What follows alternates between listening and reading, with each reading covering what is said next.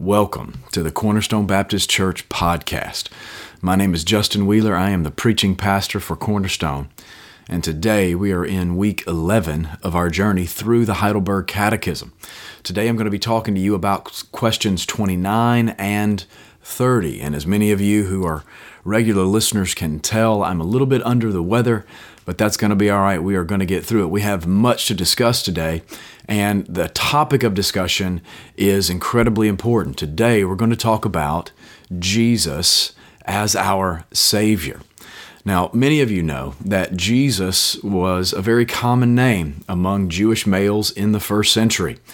The historical evidence that we have that is found in documents and inscriptions, it has caused scholars to estimate that Jesus was the fourth most popular name behind Simon, Joseph, and Judah. So if you grew up in first century Palestine, odds are that you would have known a boy named Jesus. Now, what was so popular about that particular name? Well, Jesus is the Greek equivalent of the Hebrew name Joshua. And Joshua is the combination of two words that when you put these two words together, they mean this. They mean Yahweh saves. So the little boys named Jesus who were running around the first century synagogues in Israel were a reminder and a hope that the God who saved Israel in the past would one day save them again for good. But the question is, how would God save his people? And that's where Jesus of Nazareth enters the discussion. Jesus of Nazareth was so named not simply because his God would save, but because he had come as God in the flesh to accomplish that salvation. That's the focus of this week's questions. So let's read question 29. Why is the Son of God called Jesus, meaning Savior? And the answer is because he saves us from our sins. Salvation cannot be found in anyone else. It is futile to look for any salvation elsewhere. Now, it took us 7 weeks to get through the guilt portion of this catechism. And over those 7 weeks, we came to understand more about our sin and misery and guilt before God. We are sinners. And with our sin comes the penalty, which is death and judgment. Now, maybe it seemed a bit depressing to go through all of that, but now it begins to all make sense. As we grow to understand our sin, our misery, and our guilt before God, we also come to understand our need to be saved from it all. We need a Savior to come, and Jesus fits the bill. In fact, he is the only one capable of saving mankind from their sin and misery. First, Jesus' name means Yahweh saves, right? But second, he was the one sent by God the Father as the only remedy for the sin of mankind. God has made it clear to all those who have ears to hear that Jesus is the only hope for salvation. Now, you can think about the fact that when Jesus came onto the scene, when he stepped forward out into prominence, there are even scenes where he is baptized and the Father speaks from heaven and says, "This is my beloved Son in whom I'm well pleased. Listen to him." We see a scene like that in the Transfiguration, at the Mount of Transfiguration, where Jesus is revealed to be something more than simply a man, and God the Father again speaks and tells the disciples to listen to him. This is my beloved Son. But even throughout the New Testament, throughout the Gospels, we see evidence of God speaking, saying, not only is this my Son, but he's the only means of salvation. He's the means that I have sent to you. In Acts chapter 4, verses 11 and 12, we read this: "This Jesus is the stone that was rejected by you, the builders, which has become the cornerstone.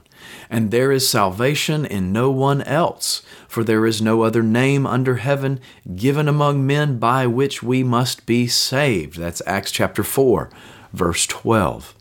Jesus made it clear that he is the only Savior when he said this: "I am the way and the truth and the life. No one comes to the Father except through me." That's John 14:6. And the Apostle Paul was pretty clear when he wrote in 1 Timothy 1:15, "The saying is trustworthy and deserving of full acceptance that Jesus Christ came into the world to save sinners." All of these verses point to the fact that Jesus, Yahweh saves, has come from God to save sinners from our guilt and misery and He is the only Savior that will do. But that brings up another question, and that's where question 30 comes in. Do those who look for their salvation and security in saints, in themselves, or elsewhere really believe in the only Savior, Jesus? And the answer is no. Although they boast of being His, by their deeds they deny the only Savior and Deliverer, Jesus. Either Jesus is not a perfect Savior, or those who in true faith accept their Savior have in Him all they need for their salvation. Now, this question and answer has strong ties to the days in which it was written. It was a day when the Catholic Church held a much larger influence on Christian people than it does today. But make no mistake, the Catholic Church still has a lot of influence over Christian people, especially those who are not part of the Protestant tradition. But for those of us who are part of this long Protestant tradition, the Catholic Church and the influence of the Catholic Church is really not being felt quite as strongly. For most of us, the idea of putting our hope and security in a saint is ludicrous. But there are some more modern Protestant equivalents that need to be considered here. Maybe we don't put our hope in saints, but there are still issues. For instance, many who grow up in established Christian traditions can become confused about the need to have a personal faith in Christ. Many young people in the church are convinced that they are Christians simply because their parents and grandparents are Christians. They've grown up in the church, so to speak. They've grown up in a Christian home, so to speak. And so the idea that they're not Christians, that they don't believe Christian truths and they don't embrace a Christian ideal, that's just, they wouldn't consider themselves anything but Christians. But there's a problem. When the idea of our being saved and our security being in our Christian environment takes root, it reveals that our doctrine of salvation is lacking. It needs work. We aren't saved by virtue of our heritage. We're only saved by a personal trust in the Lord Jesus Christ as Savior. We're saved because we believe. It's also important that we stress that salvation can be found not in ourselves, right? That's the second half of this. Although they boast of being His, by their deeds they deny their only Savior and Deliverer. If we put our confidence in our own deeds, we are in effect denying our salvation in Christ. This is a common misunderstanding that proves devastating for those who embrace it. And it's easy for us to embrace it. We can grow to put our hope in our salvation and our security in ourselves because we are born with hearts that are full of personal pride. We are easily convinced of our own greatness, even our own spiritual or religious greatness. We're born full of ourselves, and we're tempted to think that we are good enough, that we're smart enough, and that God should or must like us. We're tempted to think that God does or should accept us based on how good we are at performing certain moral things. Or maybe even we're convinced that God should love us based on how good our intentions might be. Ultimately, when we are believing that, we're believing in ourselves, not in Christ. But the truth is that no one is capable of saving themselves, not through white-knuckled obedience, through positive thinking, or any other form of self-salvation. The Bible makes this clear as well in Ephesians 2, 8, 9, and 10. For by grace you have been saved through faith, and this is not your own doing. It is the gift of God. It is not the result of works, so that you may not boast. For we are His workmanship, created in Christ Jesus for good works, that He has prepared beforehand that we should walk in them. Grace is the means by which we are saved. Grace is the banner over which our salvation is a reality. And that becomes clear to us. It becomes effective in us when we believe. For by grace you have been saved through faith.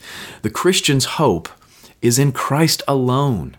Our only comfort, as the Catechism has taught us early on, our only comfort in life and in death is that we belong both body and soul to our faithful Savior, Jesus Christ. We're not saved by trust in saints. We're not saved by trust in ourselves. We're not saved by trust in anything save a trust in Jesus Christ as Savior and Lord.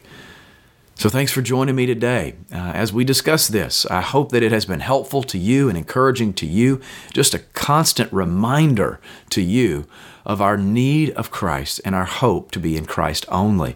I hope that you'll join us again next week as we look at Lord's Day 12 together and we discuss questions 31 and 32. If you want to learn more about Cornerstone Baptist Church, you can find us online at cornerstonewiley.org. You can follow us on Twitter or Instagram at CBCWiley. You can find us on Facebook at facebook.com/cornerstonewiley.